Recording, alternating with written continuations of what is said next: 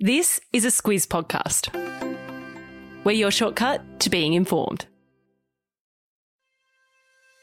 Good morning, I'm Simone Ziziaris. And I'm Claire Kimball. It's Tuesday, the 11th of May. In your Squiz today, Payne touches base in Afghanistan. A stabbing in New Zealand. Holgate runs to Australia Post's rival.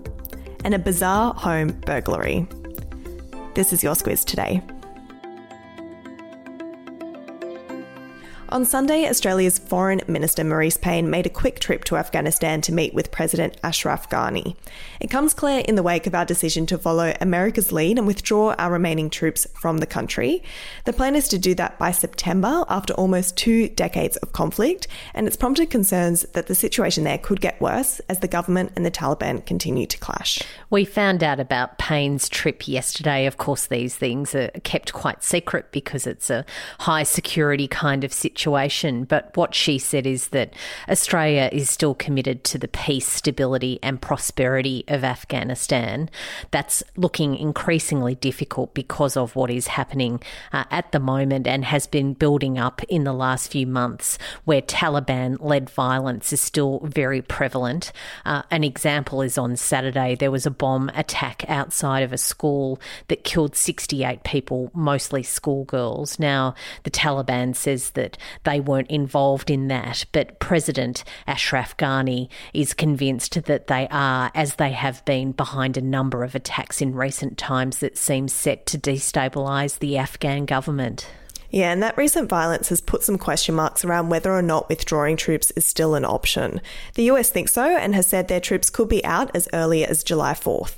And that has had a lot of questions from military and intelligence leaders. Reports say that advice to US President Joe Biden was that there is a strong possibility that Al-Qaeda and other terrorist groups could again rise in Afghanistan.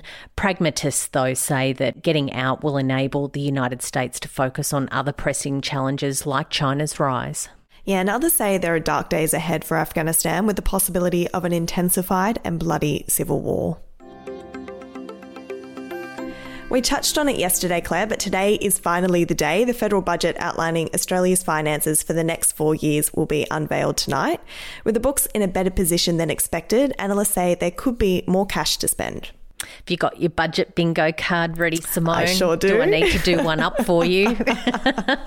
And of course, there's going to be lots of catchphrases going around tonight. We'll see what comes out of it. But yes, as you say, it's very clear that our budget is in a better position than it could have been. It's still pretty bad. We're still heading towards record levels of debt, and our deficit for the current financial year is looking to be in the sort of $150 to $160 billion range. But what analysts are saying is that they are expecting high amounts of spending from the government. I'd like to quote from one of the analysts saying that he thinks that the budget will be very, very, very stimulative for the economy. So that is code for a lot of money going to a lot of things like aged care, mental health, education, skills and jobs. So we'll see where all that lands at 7:30 tonight. We will. The Morrison government's confidence in Australia's economic recovery was given a boost yesterday as the Australian Stock Exchange closed at a record high. That means there's been a recouping of all the losses from the pandemic crash 14 months ago, when the index of our top 200 listed companies lost a third of its value. I know you live for this sort of stuff, Claire. Love it. Over to New Zealand now, where a man allegedly stabbed 4 people at a supermarket in Dunedin on the country's South Island. Yesterday, police called it a random attack and said there are no other suspects. And Prime Minister Jacinda Ardern said that there's no reason at this stage to believe that it was a domestic terror event. There's lots of stories coming out of Dunedin of the heroic acts of bystanders. Apparently, a few people in that supermarket really did step up to prevent the offender from causing more serious harm. This all happened in a Countdown supermarket. Anyone who's been to New Zealand and seen the Woolworths Wapple, they call it, across a New Zealand supermarket, it's a Countdown, it's called, and it's owned by Woolworths here in Australia. The suspect is in hospital under police guard and is receiving treatment for his injuries. He's due to appear in court later today. Tension between Israel and the Palestinians has been building in recent days, and overnight things really intensified when Israel and militant group Hamas launched airstrikes at one another. Reports say 20 people have been killed, including 9 children. Yeah, really terrible scenes there. What analysts say is what's unfolding is the worst violence that Jerusalem has seen in years. The thing that really seems to have escalated tensions is yesterday was Jerusalem Day, which marks the anniversary of Israel's capture of East Jerusalem in 1967. There was that march and Palestinians really didn't want that to go ahead. Israel's Prime Minister Benjamin Netanyahu said the counterattack was necessary because, and this is a quote, the terrorist organisations in Gaza crossed a red line. We've spoken a lot about former Australia Post CEO Christine Holgate over the past few weeks, Claire, following her controversial departure from the company. Yesterday, she made headlines again after announcing she'll be leading Global Express, one of Australia Post's business rivals. Yep, she's got a new job. They're a parcel deliverer, Global Express. They're a reasonably large business, apparently $3 billion in annual revenue, and Christine Holgate will oversee 8,000 employees across Australia and New Zealand. Of course, the months-long saga between Holgate, Australia Post and the Morrison government appears to be winding down a little bit. The two parties have agreed to mediation talks, and next week a Senate inquiry into her departure from Australia Post will hand down its findings. As for talks with the Prime Minister Scott Morrison, Holgate said she hadn't yet heard from him, but said she would still warmly welcome and accept his apology. Many of us will be familiar with Bert Newton, who was a household name and a very familiar face on Aussie telly.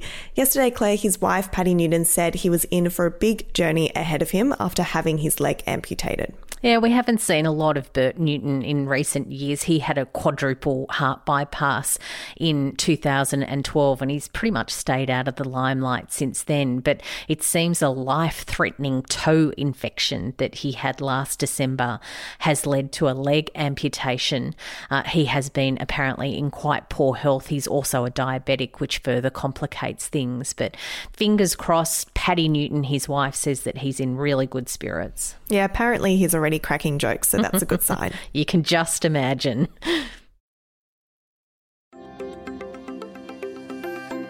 Not that long ago, Claire, I had some jewellery and my laptop and my wallet stolen in a burglary, the usual targets, or so I thought. Turns out that's not the case. In Tassie, someone has allegedly swiped some bizarre items, including windows and a door. Yep, and well, so many questions to ask about that. I'm sure there's all sorts of reasons around how expensive they are, and maybe they're made of aluminium that's really expensive at the moment. I don't know, but I didn't know that you'd been robbed, Simone. That's really terrible. Yeah, it happened a little while ago, but, it's never nice to be robbed, is it? No. Oh, gosh. Apparently this could be a thing, though, Claire. Officers are now on the hunt for a culprit behind several similar thefts in the area, including stolen heaters. Not a good time of year to steal someone's heater. No, really not in Tassie either. Finally, Claire, squiz the day. What I've got, of course, 7:30, put it in your diary. You won't get away from it with the budget. But it's also the anniversary of the premiere of Andrew Lloyd Webber's Cats, and he's hoping the budget isn't a screaming fluffy mess like that was. We'll just have to wait and see, Claire. That's all from us today. Thank you so much for tuning in. We'll be back again tomorrow.